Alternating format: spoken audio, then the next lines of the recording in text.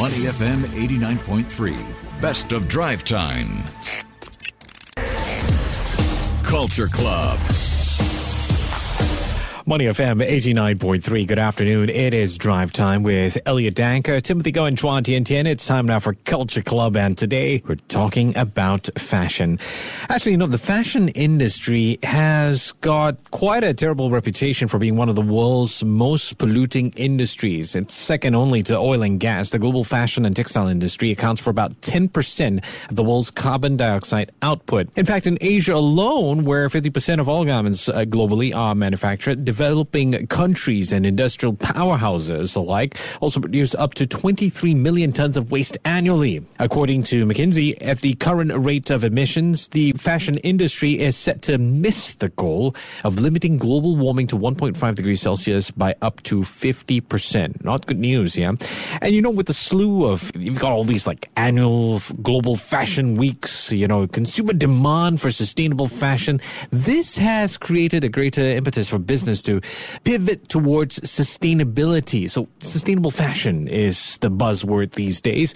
We're going to find out a little bit more about this from Benjamin So, the founder and managing director for Stax. Benjamin, good afternoon. How are you? Good afternoon. I'm good. You guys in Stax have got a partnership with the Singapore Fashion Council. I got to admit, I didn't know there was a fashion council. Tell us all about this partnership. Yes, that's right. There's a fashion council. It's the trade association of the textile and fashion sector here. Okay. And what are the details of this partnership? How'd you guys get involved? The trade association for the fashion sector here actually has many members. There's more than 200 members, and they include really all spectrums of the supply chain. We have designers, we have manufacturers, we also have, of course, the brands and the buyers, and ourselves, technology firms that help to enable, sustainability up and down the supply chain. Okay, so what should a sustainable fashion hub really look like? I mean, at the end of the day, what does good look like for the fashion industry? Taking a step back, fashion is an interesting sector. You just pointed out many facts about how, they can be more sustainable. Okay. But actually, fashion is indeed very influential because it influences the way we think, the way we dress. It sets new trends, generates mindshare, and thus it can be a leader. So I think a sustainable fashion hub is essentially where up and down the supply chain from the top, where we have sustainable use of materials, and of course the way that they are being manufactured could be evidence, with data that can be shared with customers, and that's where consumers could actually drive the change. And it became a positive cycle where brands intending to serve customers and investors will have to put in the efforts to start with sustainability all the way from the top. I don't blame you for mistaking a fashion for finance type of hub, because it's actually all interlinked when you think about the entire ecosystem that people are talking about trying to create. Where does Singapore stand on this front? How are we doing in terms of creating this sustainable fashion hub? Yeah, I think, Singapore being a trade hub and financial hub naturally plays an important role being in the crossroads of the supply chain.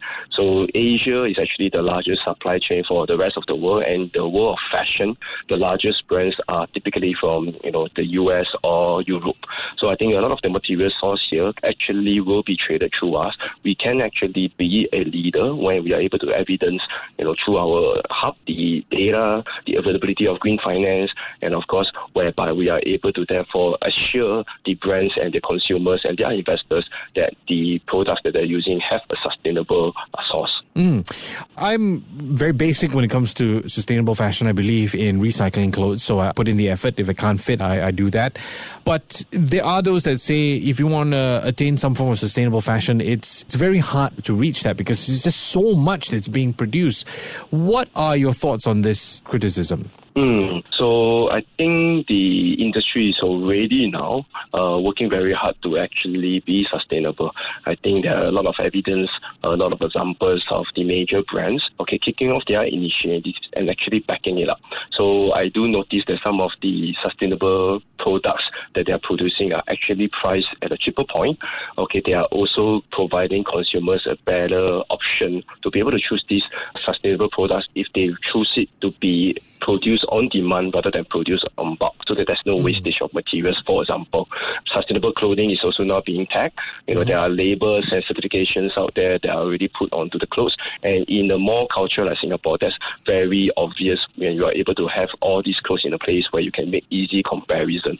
Even more carbon calculation or water calculation is also now being used to be able to evidence to consumers on the inputs that they're putting into the production process. So I think all of these examples of efforts that the businesses have already started to take on, so that consumers can now really make conscious choice and thus, spend the money and vote with our wallets on where we want to support the sustainable businesses. Yeah, I actually like purchasing, this sort of sustainable clothes. I feel a little bit less guilty, especially if it's something that I don't know how often I'm going to wear.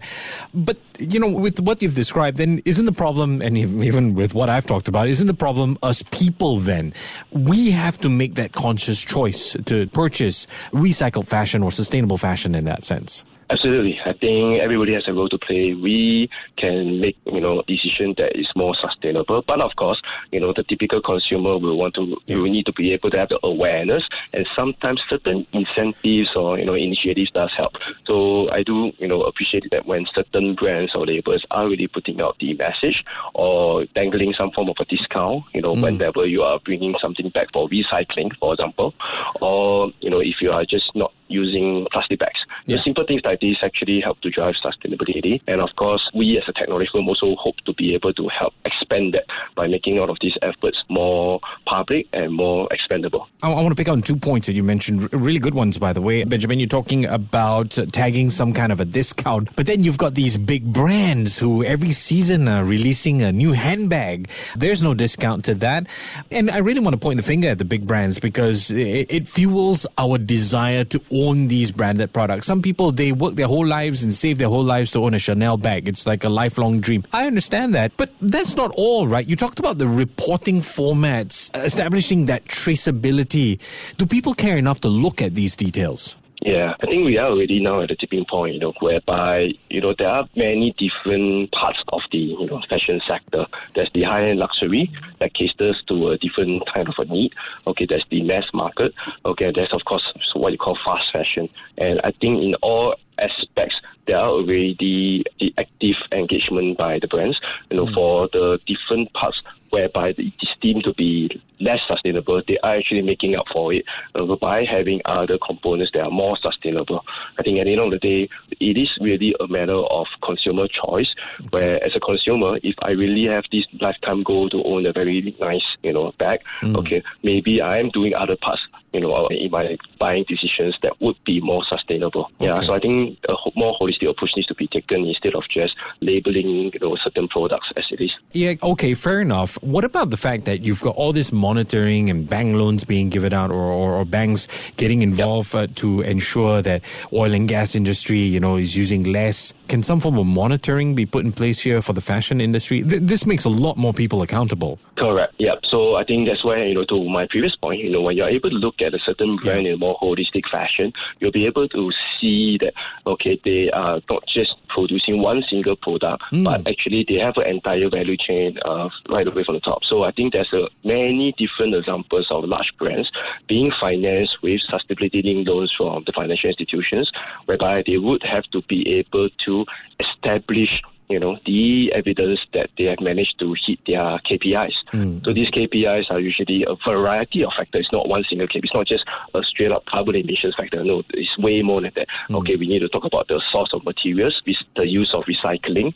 The circular economy, carbon emissions is one of them. Of course, the social, the way that they treat their employees, and if there's any abuse, the social matrices. These are all the various KPIs that are typically inside a company's sustainability framework, and hence forms their KPI, which will be therefore underpinning their financial services green loans. I do appreciate you bringing us back to that point. It's quite a crucial point that you made earlier on.